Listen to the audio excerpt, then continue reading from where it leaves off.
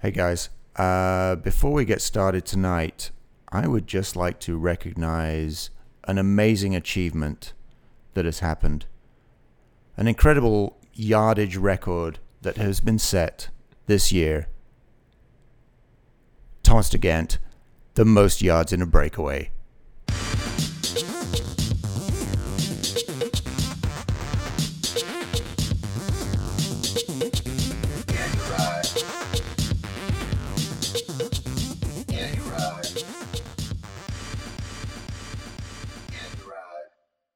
Well, good evening and welcome to episode 62 of the Yeah You Ride podcast. This is a very excited Boedi. Very loud there, Boedi. This is the T-Bone. And this is Sir Cheerio. Guys, we have a jam-packed show. This is the second time this week we've recorded, but this is the first time we've gone back to our usual format. We're all in the room together. Where the vibe is here. I'm feeling it's kind of electric. You got a bag over your microphone. I got this awesome, beautiful green beer. Well, I mean, we're gonna hit Jingle Cross. It's green. We'll say that. We're gonna hit Pablove. We got Worlds. We got EF Rafa. We've got local stuff. What happened to Rouge? All coming up on this episode. So let's kick it off, guys.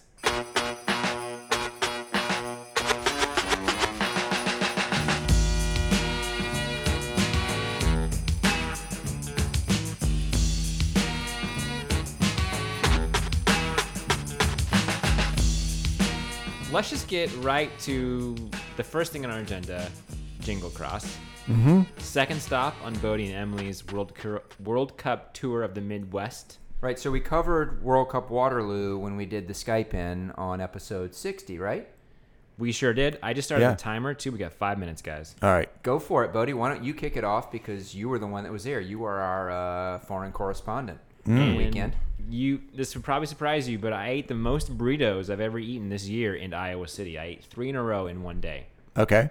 Did not know that Iowa City was a hotbed for burritos, but they sure are. It's farmland. They have a lot of immigrant workers. I thought you were going to say a lot of beef. Are they beef burritos? Yeah, migrant workers. Yeah, I can see that. Okay, all right, it makes sense. Yeah. Also a college town. The college kids love the burritos. So Jingle Cross in Iowa City. It's at the Johnson County Fairgrounds. Yep. They had a C2 on Friday, the World Cup on Saturday, and then a C1 on Sunday. So a jam-packed weekend. This is my first time going there. It was awesome. Mount Crumpit is no joke. Running up and down that hill to get photos was pretty intense. I fell probably 3 times. Luckily, I never damaged the cameras. Didn't get any mud on your lens. You weren't even carrying your bike up Mount No, Crumpit not at either. all. Yeah. I mean, I can't even imagine what it was like trying to race that hill. And shout out to Emily, who did actually race Saturday morning. And did she ride Mount Crumpit, or they take She that did. out of the? So that's in the USAC races. It is, yes. Not the serpentine section you saw in the World Cup that went down and zigzag or it was crashing. Yeah, That was part pro wasn't- only. No, yeah. But she did do it. I actually did not watch a race because I stayed up late the night before editing photos. Oh. And she left the hotel at like 7:30 in the morning. Dude, that is so lame, bro. Oh man, that's know. I don't know. How do we feel about that? Dude. Well, I think it was okay because I technically got hired to shoot photos that weekend. That's right. So I kind of had a job to do later that afternoon, so I needed to sleep in a little bit. So I Working think man. She kind of cut me a break. Yeah, I was lucky enough to meet Helen Wyman. Super, super cool, super awesome, and her partner, Steph. And they hired me for the weekend to shoot photos. So that was pretty rad, just to kind of like hang out in the parking lot and kind of watch her do her thing and then watch her race. And she happened to win the C2 on Friday night. And Yeah. that was pretty awesome. I was like, oh shit, the person photographing is going to win this race. But yeah, so the night race on Friday was a C2, and what was interesting was that a lot of the big name racers weren't doing that race because they were doing a World Cup the next day. And so I asked Helen, why were you racing the Friday night race? And she said that, A, she thought she had a good chance of winning, and it's nice to win a race. And Can't argue with that. Fair enough. And because of the way the UCI points are set up, your rankings, you acquire points in your C1s, your C2s, your World Cups, your Pan Ams, all those stuff. And you can only use so many C2s and you can only use so many C1s. Well, she had maxed out her C1s, but there's not a lot of C2s in Europe, so she had opportunities to get more points, which affords her the front row call-up. Okay. So that was sort of a tactical decision that paid off pretty well. So it was pretty cool to learn about that. And that was a night race, right? It was a night race, yeah. Which is unusual, right? There aren't many night races. I think there's one in Europe or maybe two. There's a few that we like to watch. One that happens in like the downtown streets. It's like a fairground going on kind of thing. Yeah. So that was pretty awesome. So who won the race on Friday night? Helen Wyman. That's right. I think the other big thing to talk about with Jingle Cross is Katie Keough wins the World Cup. Yeah. That was pretty awesome. I don't know. That's something that's been kind of a long time coming for Katie Keough. We've seen her on the podiums at World Cups. Yes. And to win, to beat Marianne Vos, to do something that Ellen Noble couldn't quite do the week before. Right. Also, just a strong couple of World Cups for American women. If you think of Ellen Noble in second at Waterloo and Katie Keough in first at Jingle Cross. So that was pretty rad. Also, big shout out to Evie Richards, who was fourth the week before in Waterloo, and then second. I mean, her last lap was pretty sensational at Jingle Cross. Pretty impressed with that. And she's now leading the under-23 World Cup. Yeah, she is going on a vacation, though, so I wonder... She's in Ibiza right now, just larging it. I don't know what's going on. Pretty stoked to be going on vacation, so we'll see what World Cup she's at next. I would imagine she's going to be at all the World Cups. That's my guess. I think she's just not going to do any of the other races because does it make any sense for a U23 to do them? I don't know. Yeah, I don't know either. But guess what, guys? I was at a press conference again, and I have some sound bites. All right. I noticed, Boedi, that you didn't text me this time for information prior to the press conference. I was waiting for the text. I was ready to give you some more 30-second takes on important information, but call never came. Wonder why. The call went, but the only one who answered was Matt. That's true. And he provided a pretty good question, which we'll get to later. Okay. My first question was actually for Evie. How did you... I mean, you were sitting in fourth at the beginning of the last lap. What did it take to get up to finish second? I didn't really know exactly where I was. They felt like quite far in front, but I knew my strengths felt like they were on the climbs, and on the descents I just sort of went for it. So I just really focused on those two sections, and I felt like I closed the gap. And when I knew there was only a lap to go, I felt quite strong because I thought it was going to be more laps than that. So I just really went for it.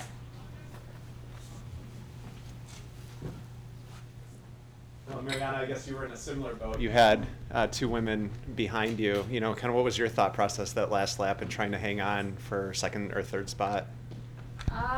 Well, yeah.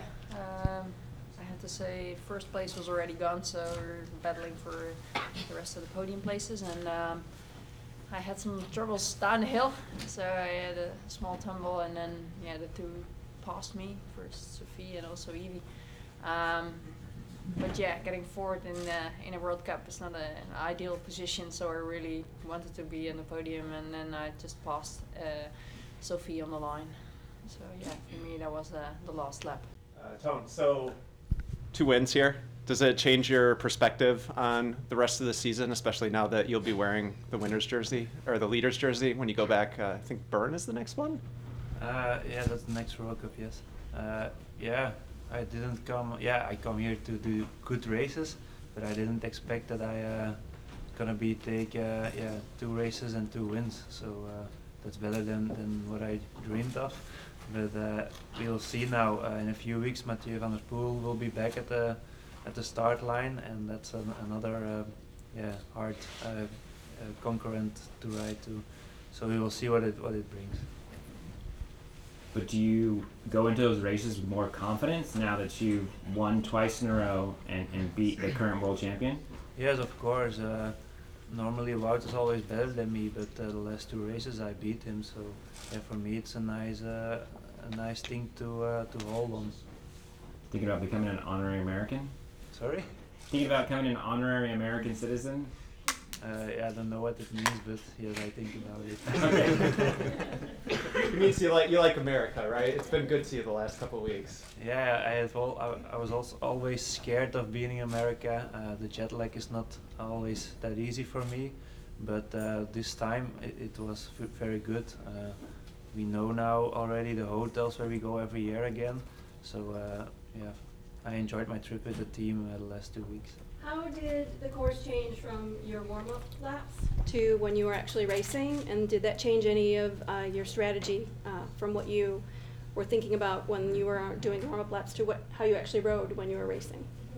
Well, it was it rained like on the start line and a good amount of rain, so I feel like that's made the downhill kind of like more slippery and kind of like icy. Mm-hmm. And then in the pre-ride I feel like it was starting to get a little more dry, so the rain definitely changed a little bit, and I think I only did the first turn on Mount Crumpet and the rest I just ran, so that was a big difference from the pre-ride. And then also the last little bits on Mount Crumpet towards the end of the lap were for sure running for me. I didn't even try to ride, and in the pre-ride I was trying a little bit, so I think the rain right before the start made a good bit of difference. But Katie, since you've raced here, how many times? It's been a few now. Oh yeah, I think the first time I raced here was 15 years old, so a handful of years, yeah. So when the rain started falling, do you think you maybe had a little bit of an advantage, kind of knowing how gnarly and tough Mount Crumpet can be in weather? I just really like this course and racing in the mud and the running. I like to run, so the conditions were good for me, and yeah, it's just doing a World Cup in the States is always a really special thing, and the crowd and everything, so for sure that was a bit of motivation. Katie, at what point did you know that you'd won the race? I didn't even think about it until the last couple turns, because that last descent at the end of the lap, it's short but it's super steep, and it was, for me, I was nervous every time going down it. You really had to focus, so not until I got down that the last time then I kind of thought about it, but just had to focus the entire time out there today to not make mistakes. It's a question for anybody. You've had 2 races in the States, and both of them had the women as a feature race. Does anybody see this happening in Europe? No.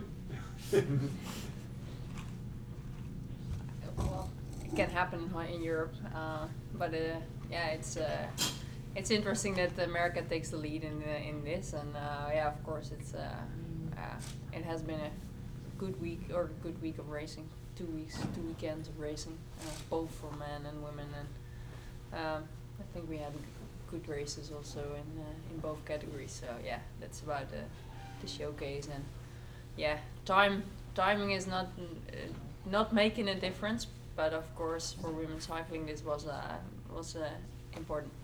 Evie, we've seen you in the past start your cyclocross season pretty late, but you're wearing the leaders jersey. So does this mean that you're going to be racing the World Cups this season to try to keep it? Yeah, I wanted this year to do a couple more. When I had a meeting in March, I'd sort of thought about stepping in maybe in October and starting from there, but Trek was excited to get me out to these ones, and I've always wanted to come and do them since Cross Vegas when I saw it when I started racing in Zolder. So it's really cool to come and race these ones, and I'm going to take a little break after now just because it's been a really long year, so I'll have a couple of weeks off, and then I'll come back and do a fair few and see if I can get away for Christmas to do the World Cup on Boxing Day, so we'll have to debate with my nanny for that, but yeah, it should be good to do a few more races because I love racing cross. So. And Mariana, how did you feel racing so early? Is it easy to step in and start your season early, or what are you thinking after these 2 races? Of course, it's always interesting to do those first races and to make the transition from another discipline or mountain bike or road. But normally I step in later, and then the rest is already in the rhythm of the season. So actually, this was the same for everybody to have those first races. And after last week, already. Yeah, and then you get the cyclocross feel. Of course, it was totally different circumstances, but yeah, you get in the rhythm quite fast. Well, I guess it looks like we're not holding our breath for Europe to follow America's lead on putting the women as a featured race. But you know, I think that's an important move, and it's great to see that they recognize that America's taken the lead on something. Boedi, was that Katie Keogh that answered your question with the one-word answer? No. Yeah, that was Katie, and then Voss stepped in. Obviously, yeah, it was interesting. I posed that question. They all just kind of looked at me, and there was, as you heard, a moment of silence. Crickets in the room. A little bit of crickets. Mm-hmm. Yeah. Interesting on that point, though, is that just recently, the Vittoria Series, which is a UCI series in the Northeast, which includes Gloucester and Gloucester. And Northampton, which is a CycleSmart race, they applied to the UCI, I guess, to flip-flop the men's and women's elite races in their series, sort of back and forth, like each week rotate. Okay. And the UCI denied that request. Why? I have no idea, but even though they gave it, they let I think Reno Cross do it. Both World Cup Waterloo and Jingle Cross. For some reason, this series in the Northeast couldn't do it. So it's, first of all, it's kind of crazy. There's a rule about the order of the races, which I guess I can kind of understand. Like, you put the junior in the beginning of the day, you end with the elites, but why does it matter if it's the men or women? Anyway, it shouldn't. Yeah. Featured race at Boss Cross next weekend, women's race. Awesome. Right. I'm into it. Then I'll be done and I can take photos. So there was, what I thought was interesting, it was going to both Waterloo and Jingle, was seeing how they're kind of, both are World Cups, both in the Midwest, but sort of two different events. And I think that, and they both had their really awesome parts about them, but one was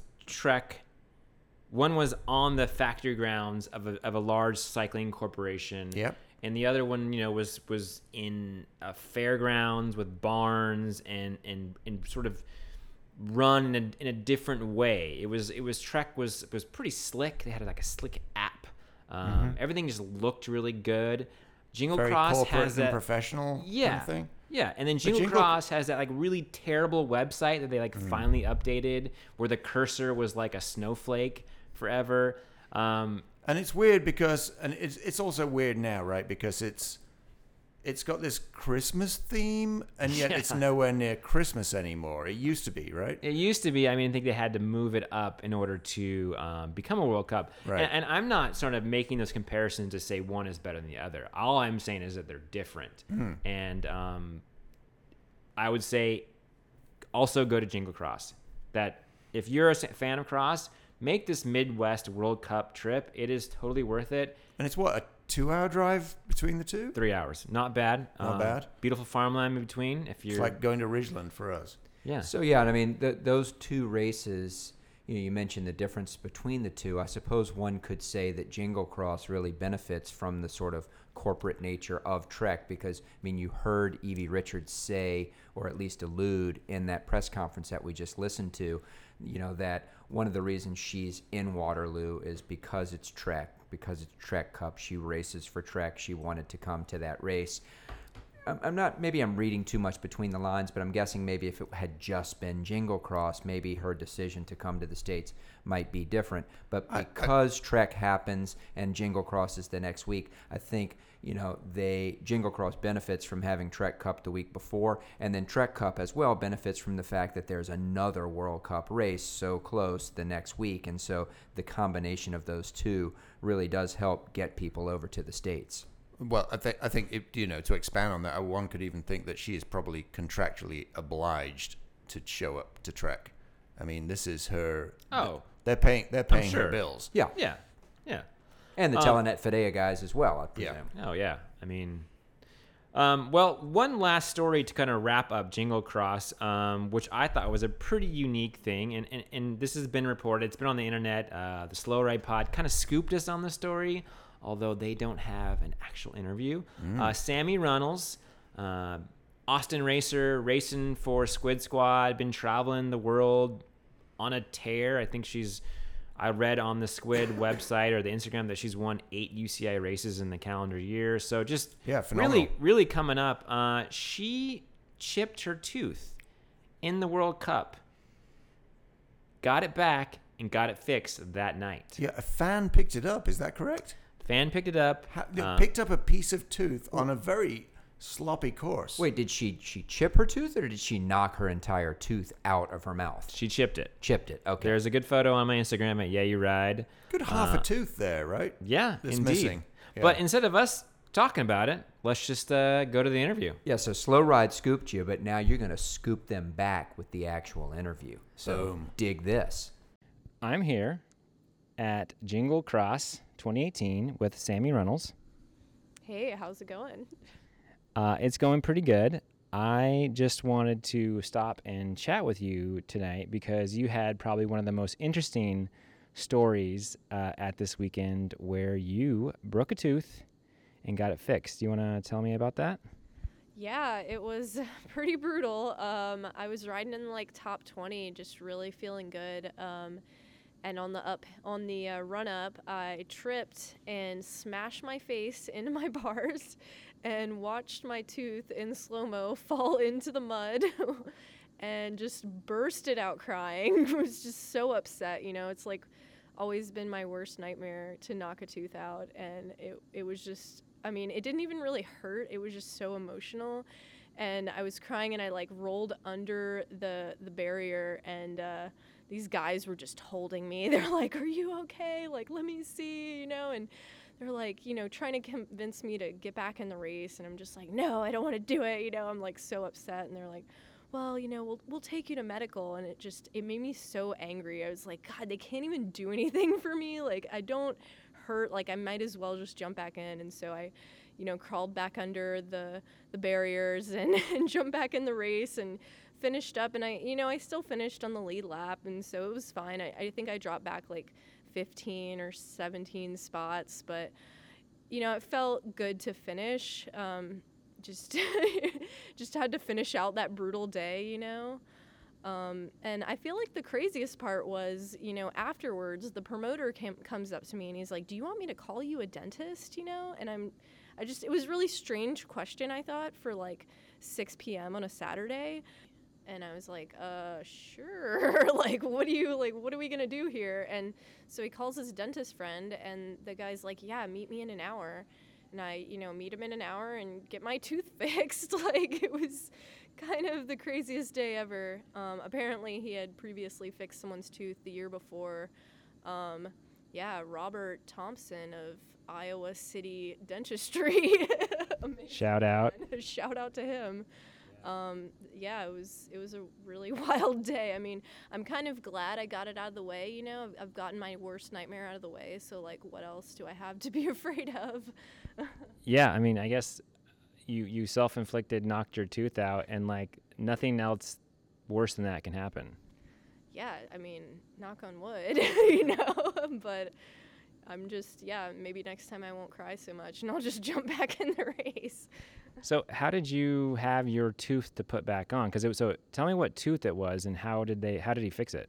It was my front right tooth, and they actually, a guy saved the tooth that I knocked out, but it was broken into fragments. So if you knock your tooth out and it's like a whole piece, if you put it in milk, the calcium within the milk will save it and they can actually glue it back on. That didn't happen for me. He just used resin and created a new tooth, so it's just a little cap. Pretty simple, I guess, but yeah, if you knock your tooth out, put it in milk and you can save it. You heard it here first. You heard it here first, folks. So tell me, so you finished that race, missing tooth and all, even though you took a time off and cried for a while. You raced today. Today was a C1. How did that race go? It went pretty good. I really needed some redemption on that hill. And actually, I tripped and fell on the hill again. But I was like, somebody was like elbowing me and I was elbowing back. So it was a little more like complicated that time. But I was super stoked today just to like get out there and, you know, finish the course and give it my all. It was a lot of running today, though. Oh, my God.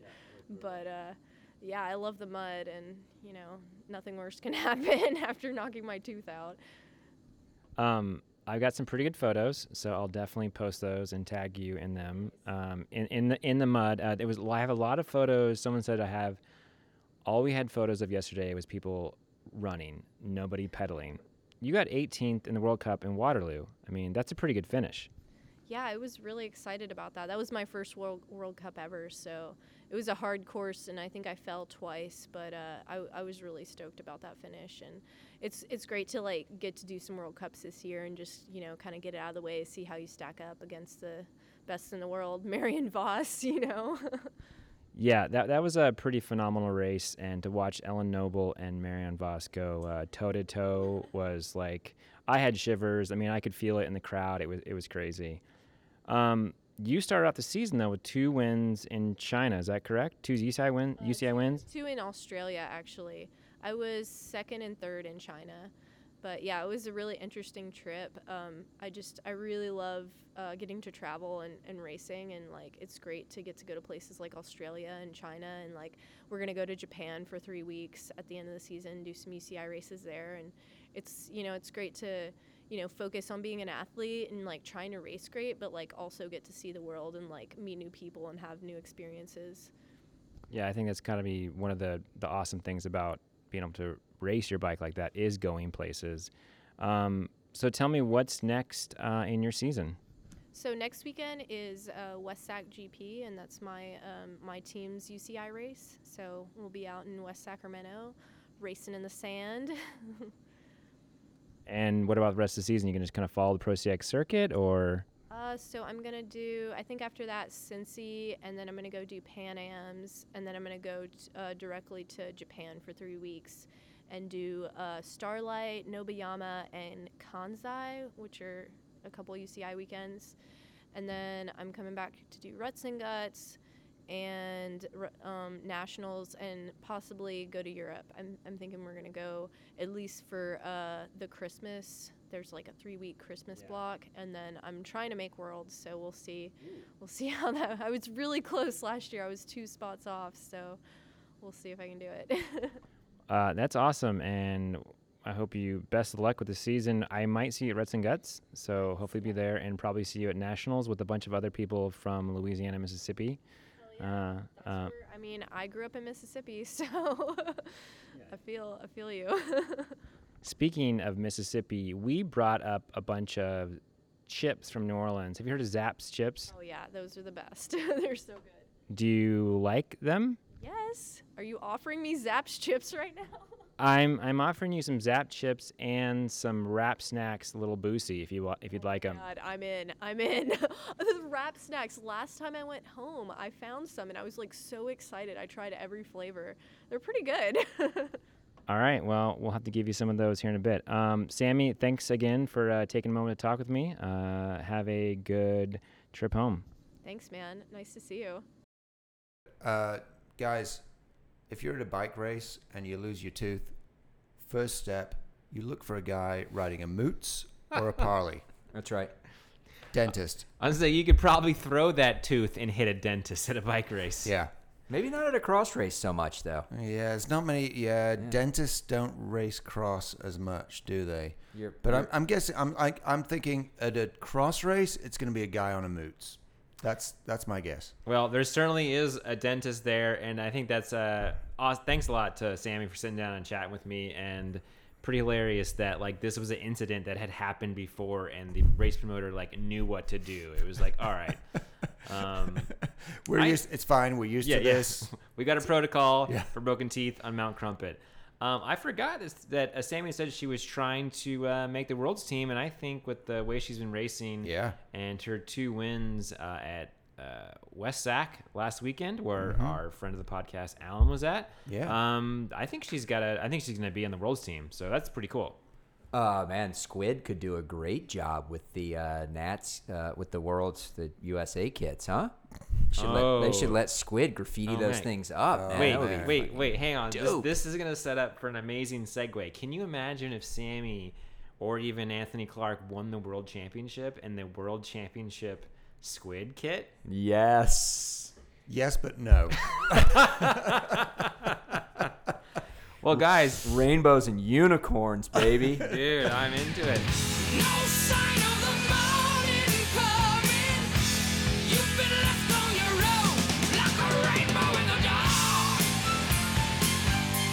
A rainbow in the dark. Okay, well, boom. All right, that's a great segue to the World Championships, and I am starting the Yeah, 'cause- timer now. Worlds. Well, yeah. Where are we going? Am I starting? We're talking Yeah. about the World's Road Race. Yeah. Okay. World Road Race. That's it. Men, women. All No right. race supports. Well, let's start with Let's the go. one- start Okay, with here. first. Fine. I'll start with a hot take. Not a fan of Valverde winning the World Championship. Yeah, I mean, certainly a lot of controversy surrounding him for his entire career.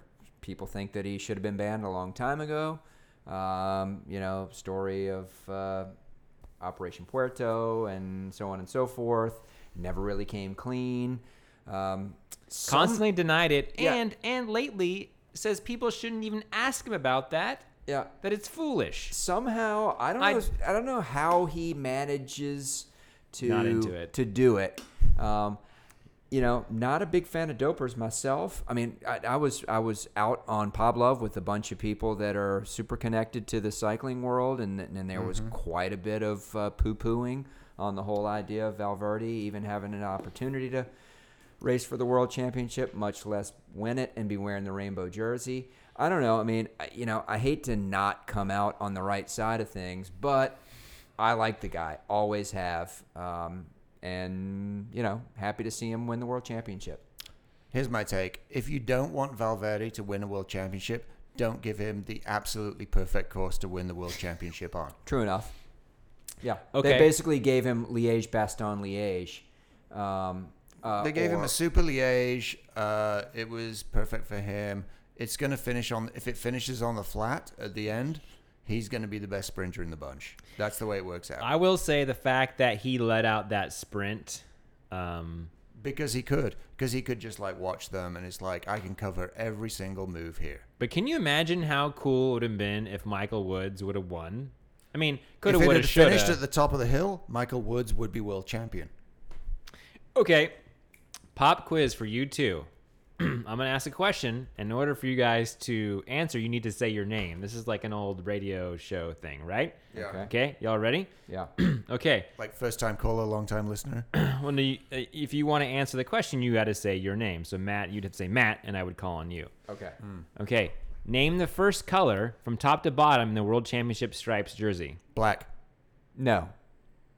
Top to bottom? Got to say your name first. Townsend. Townsend. Black. Matt, black. Green. You guys are both wrong. It's blue. Oh, God. Okay. And name the bottom color. Yellow. Got to say your name. Matt, yellow. Wrong. Townsend. Green. Yes. Okay. All right. I knew it was either at the top or the bottom. Okay, I actually. Black is in the middle, right? Yeah. So I it don't goes know what I'm blue, doing. red, black, yellow, green. Yeah. I'm going to edit this, so it's going to work. I'm Yeah. going to win anyway. That was my pop quiz. That's all I had. That was it? Oh, man. Sorry. Oh, that was the whole thing. All right, Townsend won. Okay. So, yeah, Valverde won that one. Anna van der Breggen won the women's race. That was an amazing 40K breakaway. I mean, Yeah, kind of a 1-2 with the Dutch. well, it wasn't a 1-2 because Well, I'm sorry. I meant like giving the old 1-2, like attack, counterattack. yeah, That was the story. So, yeah, I mean, and Annemiek van Vleuten would have been the favorite, I think. You know, she'd already won We all the time. picked her. We all picked her. She won the time trial. But she crashed early on. Broke and her knee. Actually, yes, like broke her kneecap and still kept racing, still broke away, still finished 7th Yeah. with a broken Not kneecap. bad. And she broke that kneecap pretty early on in the race. She put in an attack. Van der Breggen, blah, blah, blah. Yes, lots of awesome stuff happened. Van der Breggen basically won it. So awesome win. Hey, before incredible we win. leave Worlds, can we just all give a quick shout out to Junior World Championship winner Remco Evenepoel? Did you guys watch that juniors race? I know we said we weren't going to talk about I other did races. watch that juniors race. But I mean, you talk about team tactics, where he basically did all of the team tactics for the team. He crashed. He chased himself back on. He worked his way up to the chase group. He attacked the chase group. Are there ever team tactics in juniors races? Counterattacked the chase group. He did everything himself.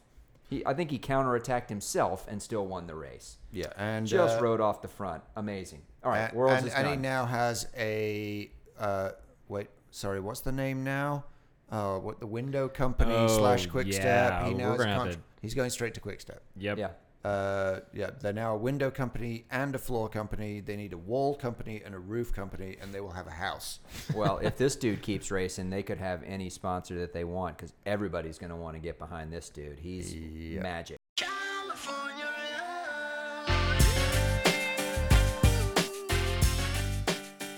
Moving on, let's go, since you brought up, to California for Pablove. Townsend, you just got back from your 7-day trip down the California coast. Yeah, 6th year in a row. Pablove Foundation, a pediatric cancer foundation that supports cutting-edge cancer research for pediatric cancers, and also supports programs for a photography program called Shutterbugs for children that are in cancer treatment to be kids while they're in treatment.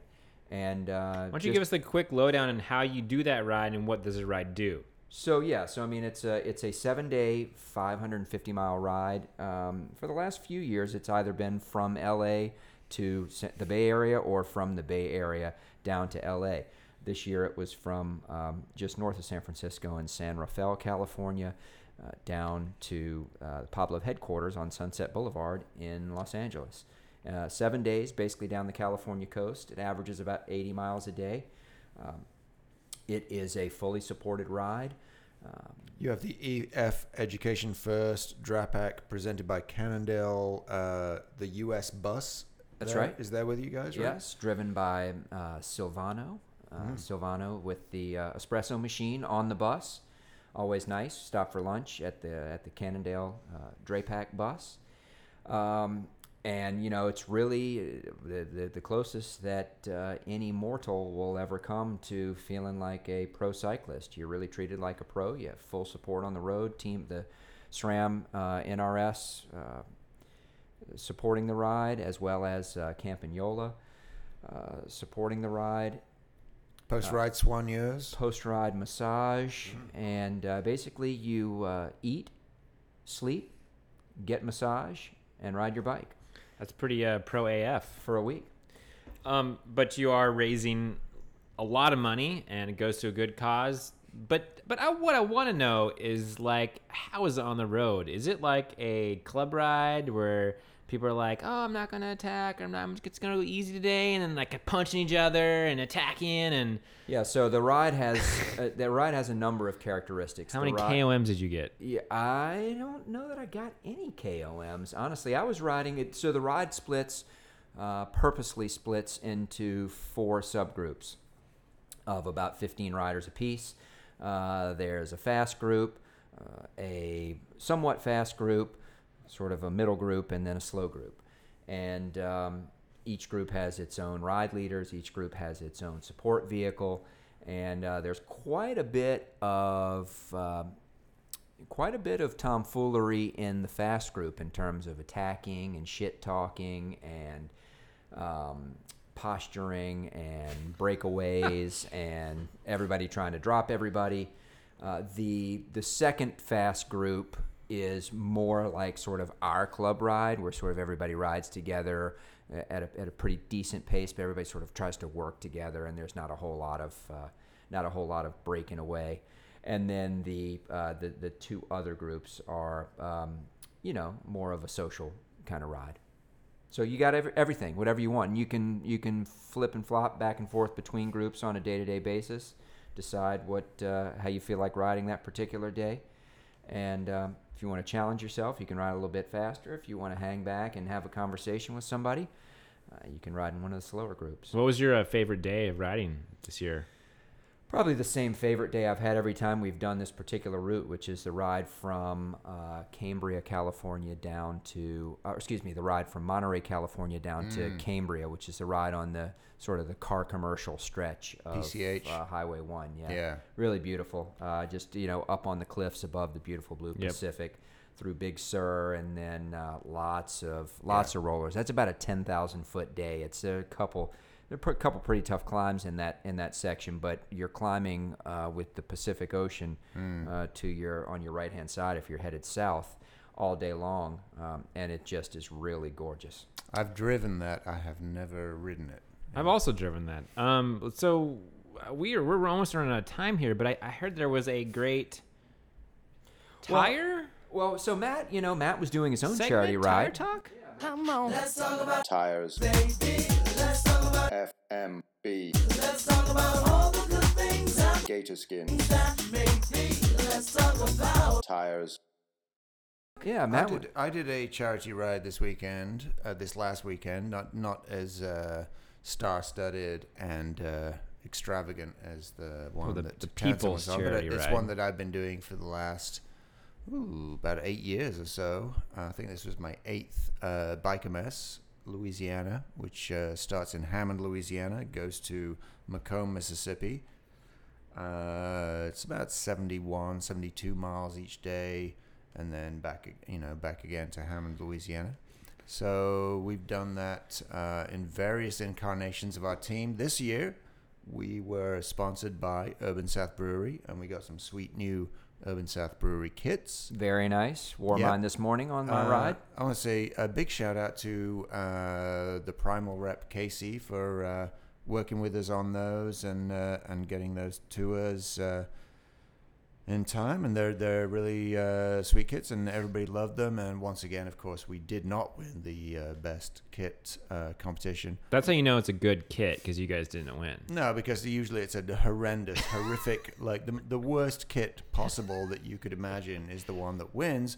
But also this year, we never even got to that because we had a torrential downpour, and basically the whole awards ceremony fell apart. So we didn't even get to the point of presenting our magnificence.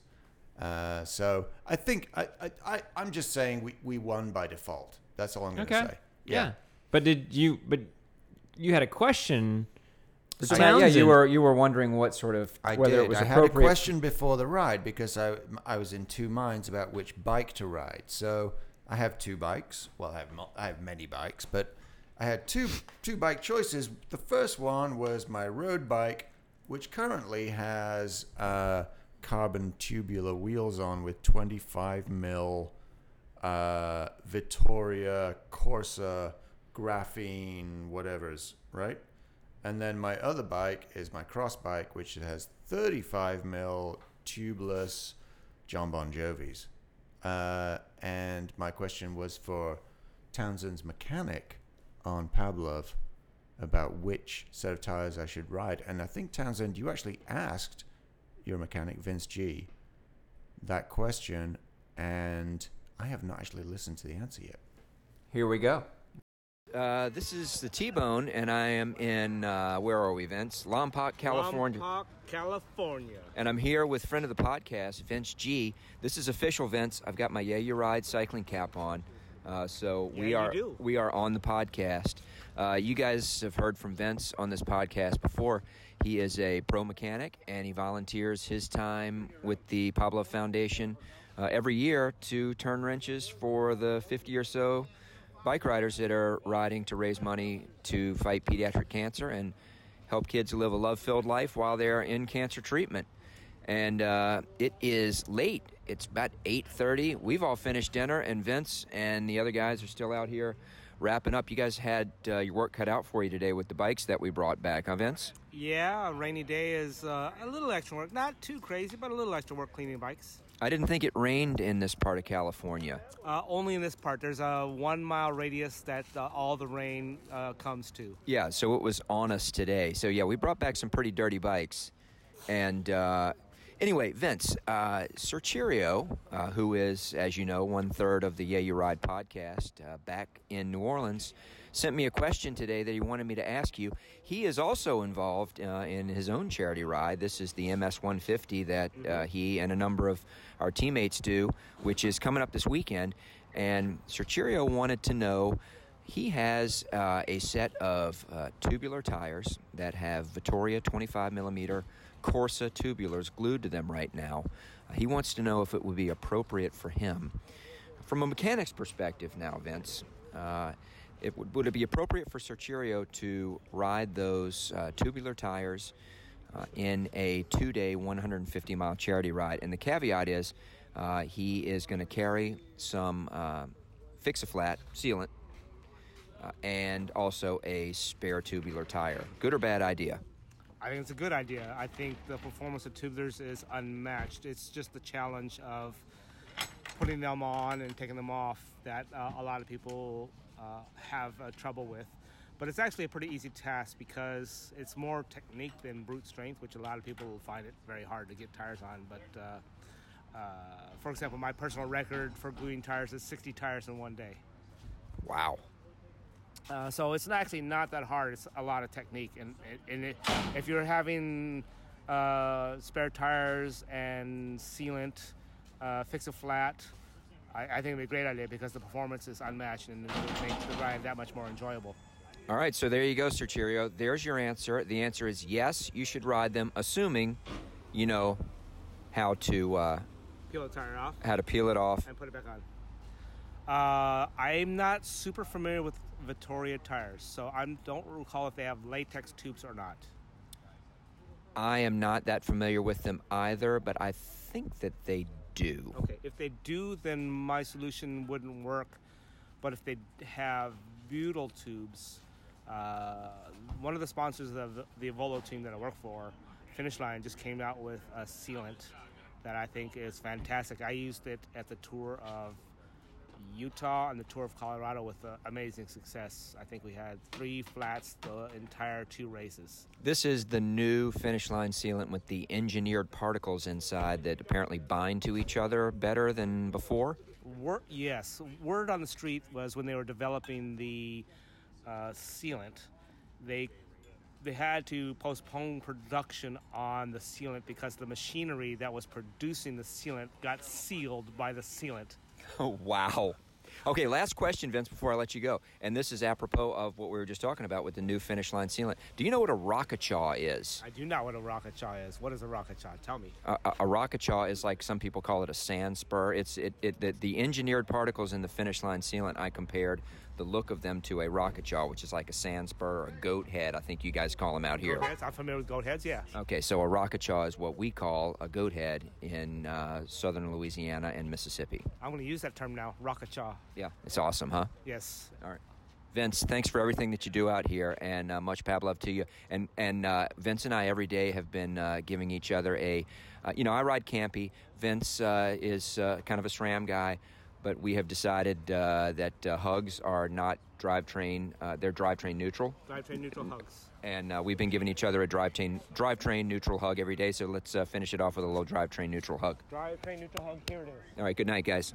Big love.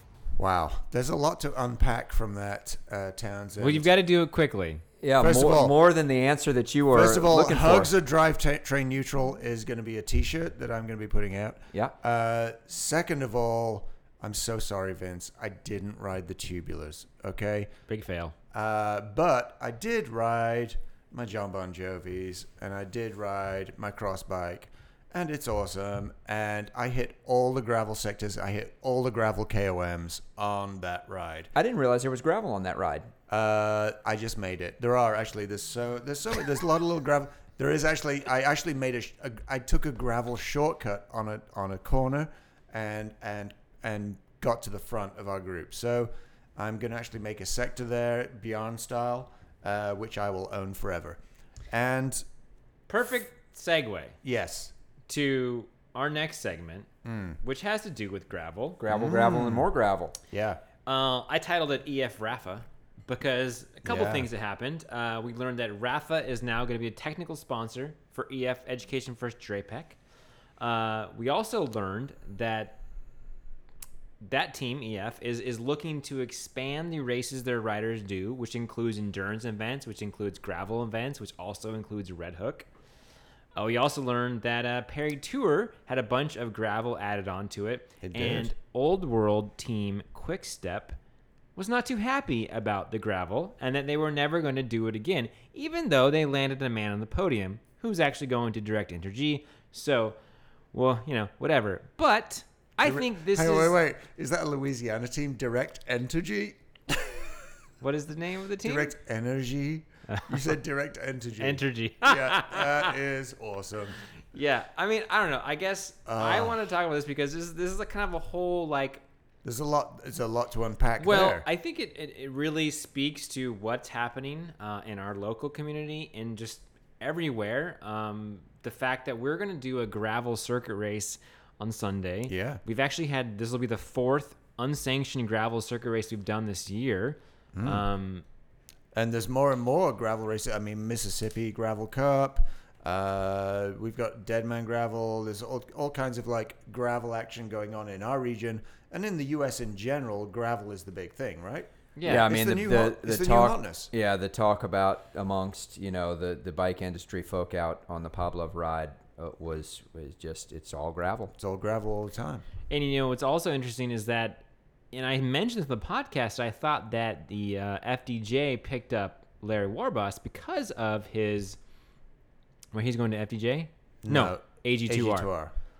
I said they picked him up because he did the whole no-go tour with Conor Warbass. Now we have Thomas DeGent and who else is it? Who are going to ride from one part of Europe to the next? They're going to ride like 1,000 kilometers. Was it Yele Wallace or possibly one of those guys? I don't know.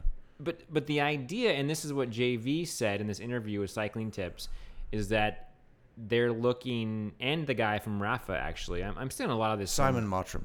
I'm seeing a lot of this from the Cycling Tips podcast and website. But the idea that it's not winning a race is not necessarily the most bang for your buck for a sponsor. It's the stories. It's the stories. Yeah. It's the engagement. And you look at someone like Phil Gaiman, who... He's probably got way more followers now on social media than he did when he was a racer, even though he was really good at that. And the idea that you don't have to always be winning races to engage. And so what that means for a brand. And I think that Larry Warbass is a really good opportunity for AG2R to expand into an American audiences. And I think that this is really interesting. I'm pretty excited about this. The way things are going, and I'm really excited to see Taylor Phinney at Red Hook Crit. I'm super excited. Well, I think I'm super excited about the possibilities.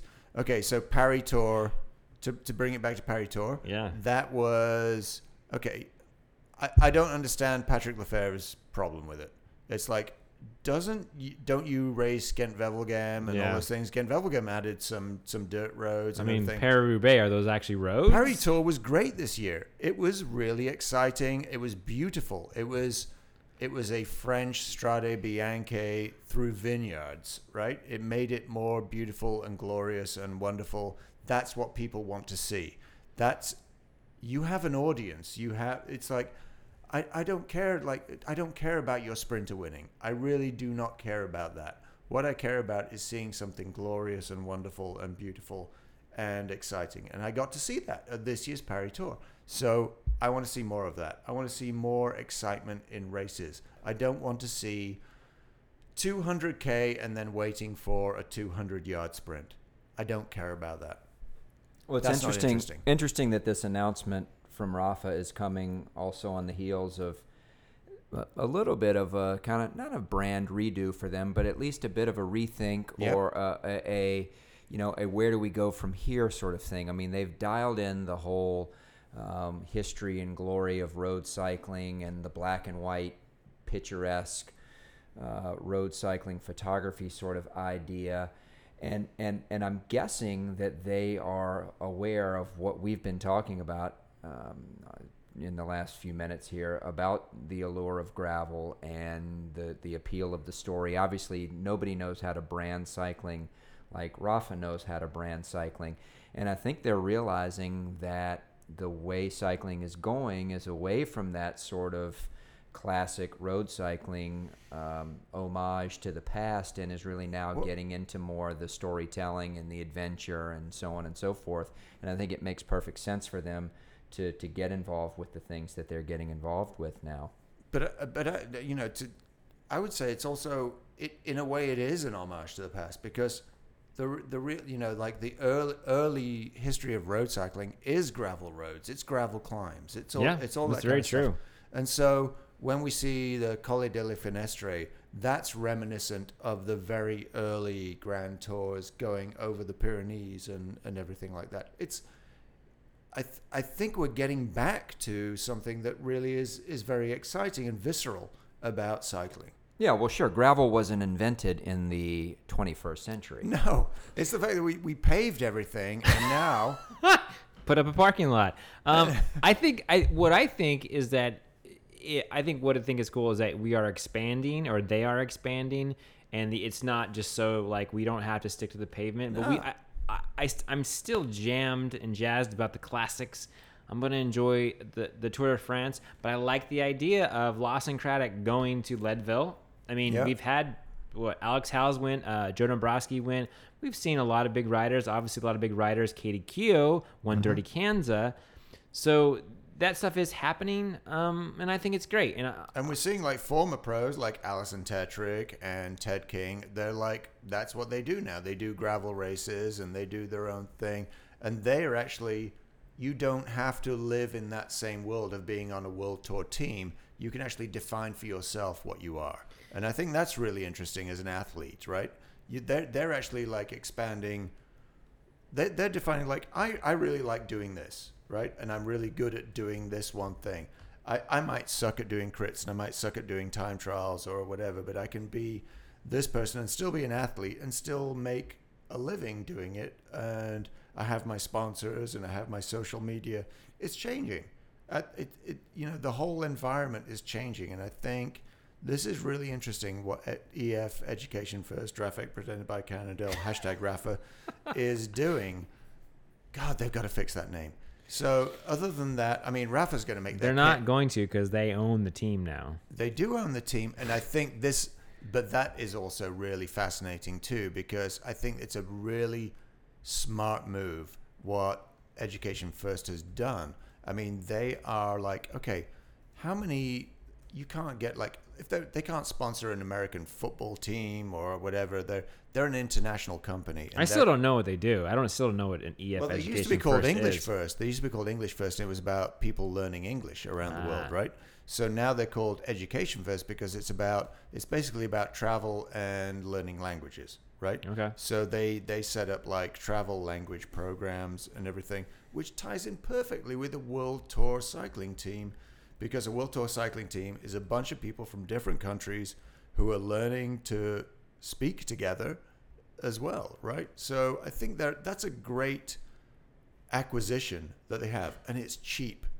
Cycling is cheap compared to acquiring other sports. I think this is an awesome move, and I think having Rafa involved too, the storytelling, it's going to be a win-win.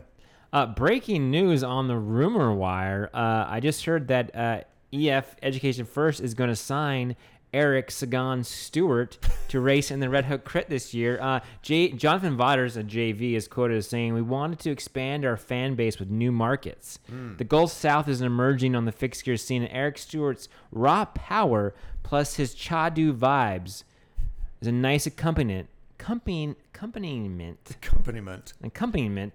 to Tay Fins." Anyway, so that's great. Wow, congratulations, Eric. And he's probably heard it here first from us if he's listening to this podcast. If he doesn't listen to this podcast, he'll probably never know that he's been signed.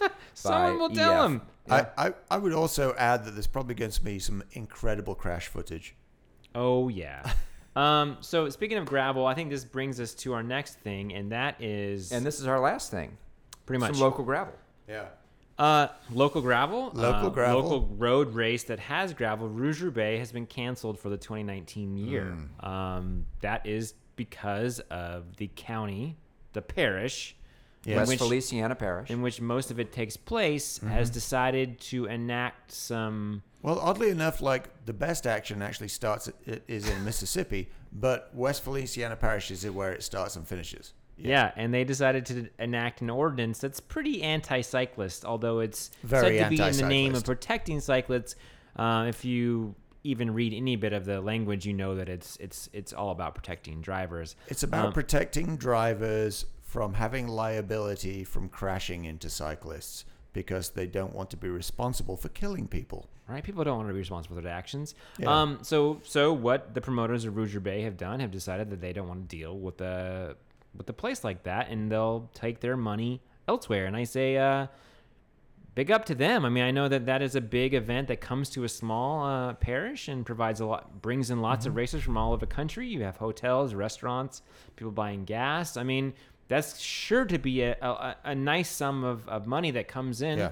And there's also other rides and races that happen there. Every hotel room in St. Francisville is booked up that entire weekend. And that's, and getting a seat at a restaurant in St. Francisville that weekend. Pretty hard.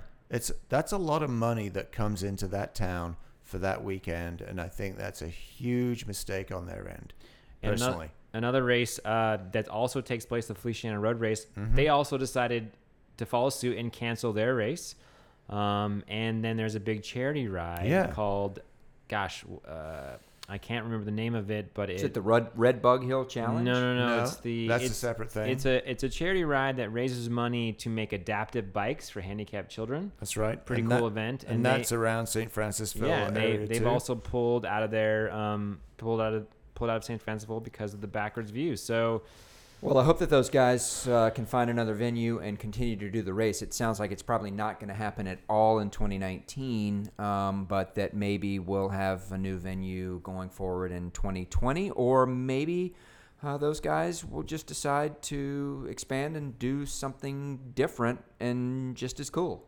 Yeah, and I can, hot news right now. I earlier this evening on the way here, I messaged a friend of the podcast, Thomas Gibbons, who we were really hoping to see there at Rouge Bay. He had not heard about this, so that's a real shame that we're actually not going to see him there. Yeah, it's pretty bummed. We were talking about doing a video with Thomas and following along his race, and he was someone who kind of had a good chance of winning. Yep. And it'd be pretty cool to be following someone who might win. But we've got the Mississippi Gravel Cup, which is going to be taking place in January and February. That's going to be a 4-race series this year. I think we've talked about that a bit on the podcast. So I'm all in on that. This race is a go, and everybody should get out and register and race it. But before I did one of those. Yeah, I think we should all do one together. Well, Sunday. Well, Sunday we're going to race, right? Yeah. Sunday we have the 40 Arpent gravel race, fourth in the 4 unsanctioned gravel circuit race series in New Orleans. Big shout to Kurt Jarrand for organizing this a second time this year. Townsend, you posed a question in the event if you should race A's or B's, and he said you should race. The promoter said you should race A's, and I chimed in and said you should race B's. Yeah, to which I did a crying face emoji on that one. Thanks, Boedi. But I did say I wasn't going to take it personally if someone suggested I do the B's, nor was I going to take it as some fluffing up of my ego if you said I should do the A's. What'd you sign up for? I signed up for the A's because I signed up after Kurt's comment saying I should do the A's and before your comment saying I should do the B's. So then Kurt, chimed in and said no matter what I signed up for, he'd let me do whichever one I wanted. So I don't know. I have to decide whether I mean, look, we've had some really good battles on the cross course this year. We've gone toe to toe. The reason I said B's was because this circuit race is more like a road race, and I was remembering after the very first Boss gravel circuit race on the West Bank when you did the A's. Yeah, I got blown up. You got blown up, and you said, damn it, I should have done the B's. Right.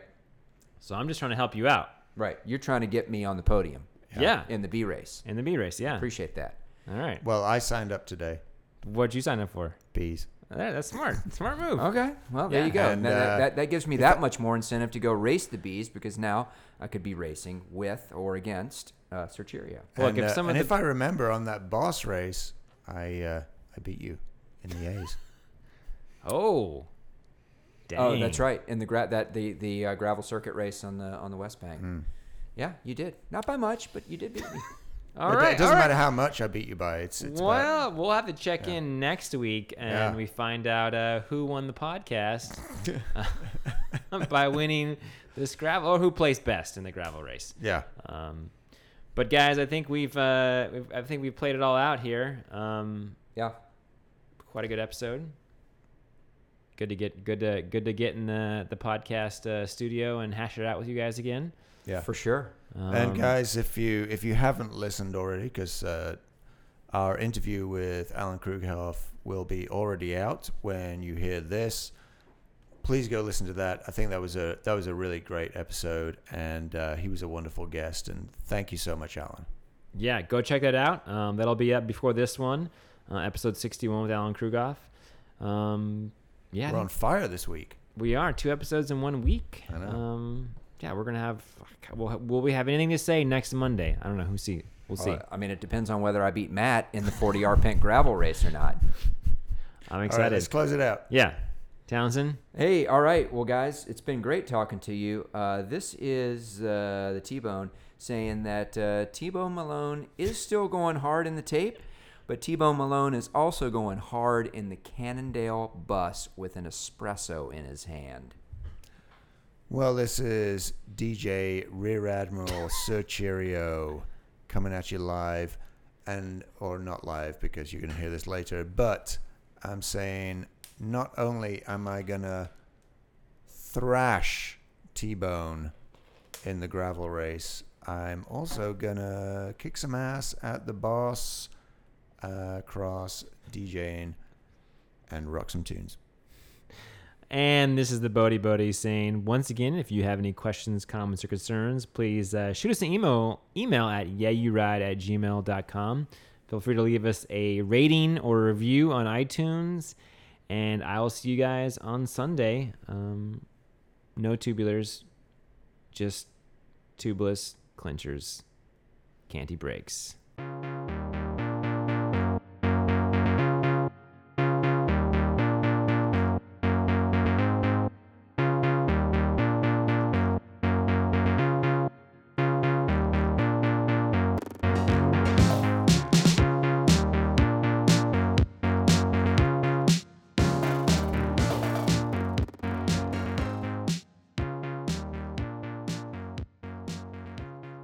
Dude, check out that tan line.